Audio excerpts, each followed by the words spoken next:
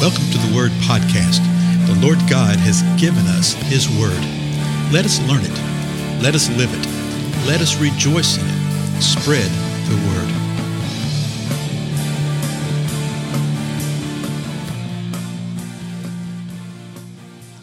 Blessings, folks. This is Dale. Thank you so much for joining with me on the Word Podcast. Again, let me just remind you what we do. We simply look at the Word of God and say, Lord, what is it that you have to show us today? What are you revealing to us? What are you speaking to us? It's amazing what God will reveal if we'll simply just take the time to read His Word, to pray, say, Lord, show me your truth. He will show you the truth. He so desires to do that. And so that's what we do. And so let me encourage you to pass the word to friends about this time together. We're beginning a new sort of subject matter right here. If you've been with us from the beginning, you know that we've gone through the book of Galatians so far. We've talked about the feast of the Lord a little bit, sort of a surface overview. We've talked about the Lord's week, the last week, 10 days that the Lord was on earth. What we're looking at now is a question that the disciples brought up before the Lord Jesus Christ in Matthew 24. They asked him a question. They said, Lord, when are these things going to be? Okay, he had said some things to them, and he says, what will be the sign of your coming again and of the end of the age? When will these things happen? Totally legit questions. They were wanting to know about some things, and this is at the beginning of Matthew 24. Well, to truly get an understanding about what Jesus is saying and what he, sort of the context of everything, we're going to have to back up a good bit. And I thought, well, let's just back up where we need to go back to. And so we're going to go back to Matthew 21. And in Matthew 21, a couple of things happen. What we call Jesus comes in and he's riding on a donkey, okay, with crowds spreading the coats before him, what we call the triumphant entry. We have that in Matthew 21. And then Jesus leaves that night and spends the night at Bethany. And then he comes back the next day into Jerusalem. When he comes back the next day is when he has an encounter with a fig tree that doesn't have any fruit on it, and he speaks to it, and the fig tree withers because of his fruitlessness.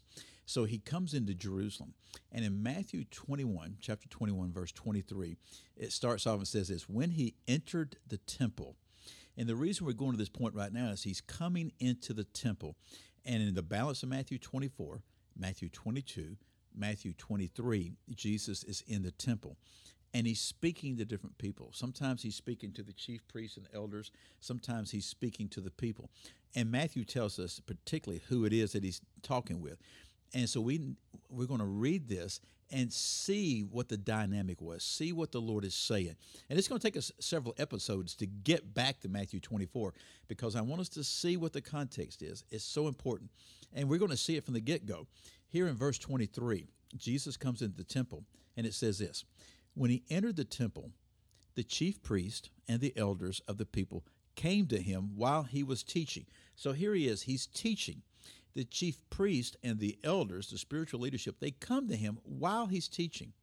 And they said this, by what authority are you doing these things, and who gave you this authority? Folks, this is so much the religious mindset. We see the same exact type of religious mindset today within the body of Christ and those professing to be believers. They were terrified over what Jesus was teaching. They were terrified over what he was doing, the miracles and things like that.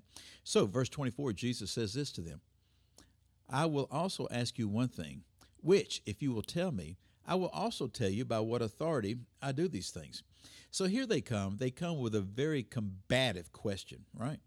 Okay, they come before him. They said, by what authority are you doing this? And Jesus said, I'll tell you what, I'll answer that question if you can answer one of my questions. So here's what Jesus says to him, Matthew 21, verse 25.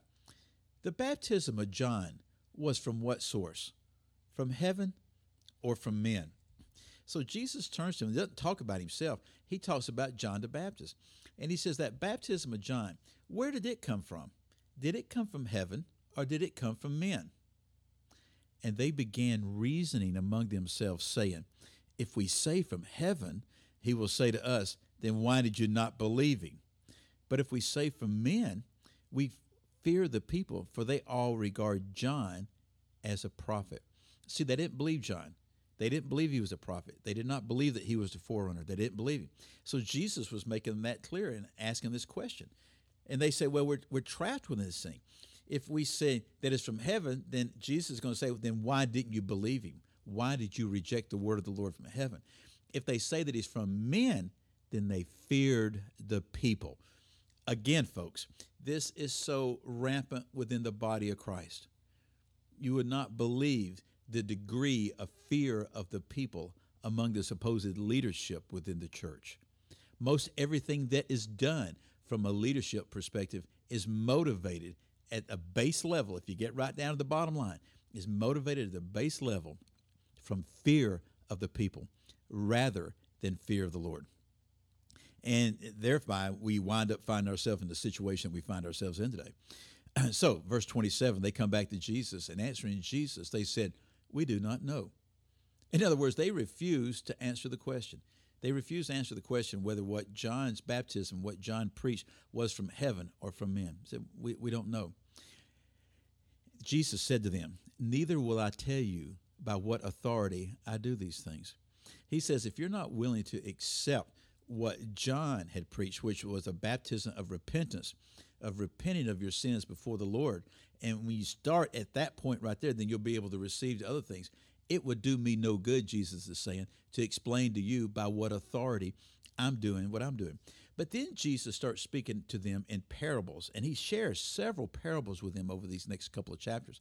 And he said that he was going to do that. He's going to speak to particular religious rulership in parables, so that having eyes they would not see, and having ears they would not hear. So Jesus says this beginning in Matthew 21, verse 28.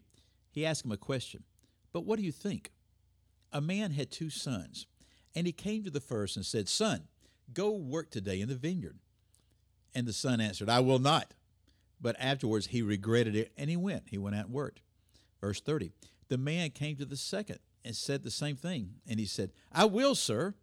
But that son did not go. Verse 31, which of the 2 did the will of the father? Well, they said, and the they here is the religious rulers, they said the first. Jesus said to them, truly, I say to you, that the tax collectors and prostitutes will get into the kingdom of heaven before you.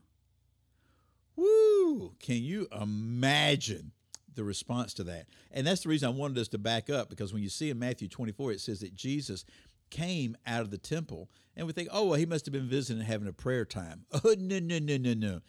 He was having, from the very beginning, a time of confrontation that would really, really cause most of us to shudder.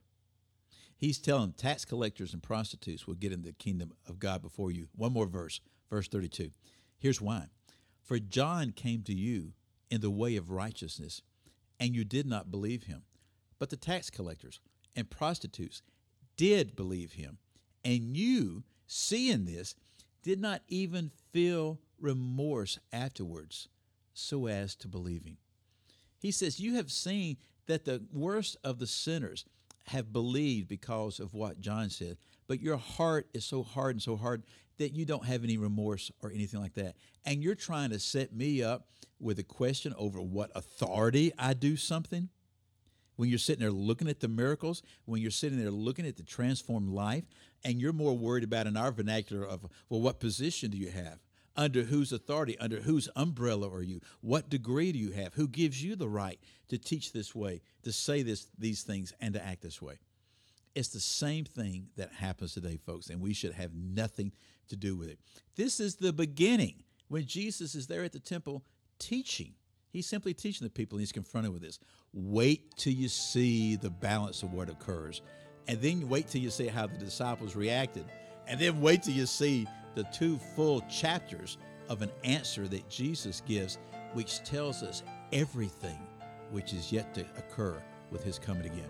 Really exciting, enlightening stuff. But my time has run out here. I'm Dale. Thank you so much for being with me. Spread the word again, and I'll see you again next time.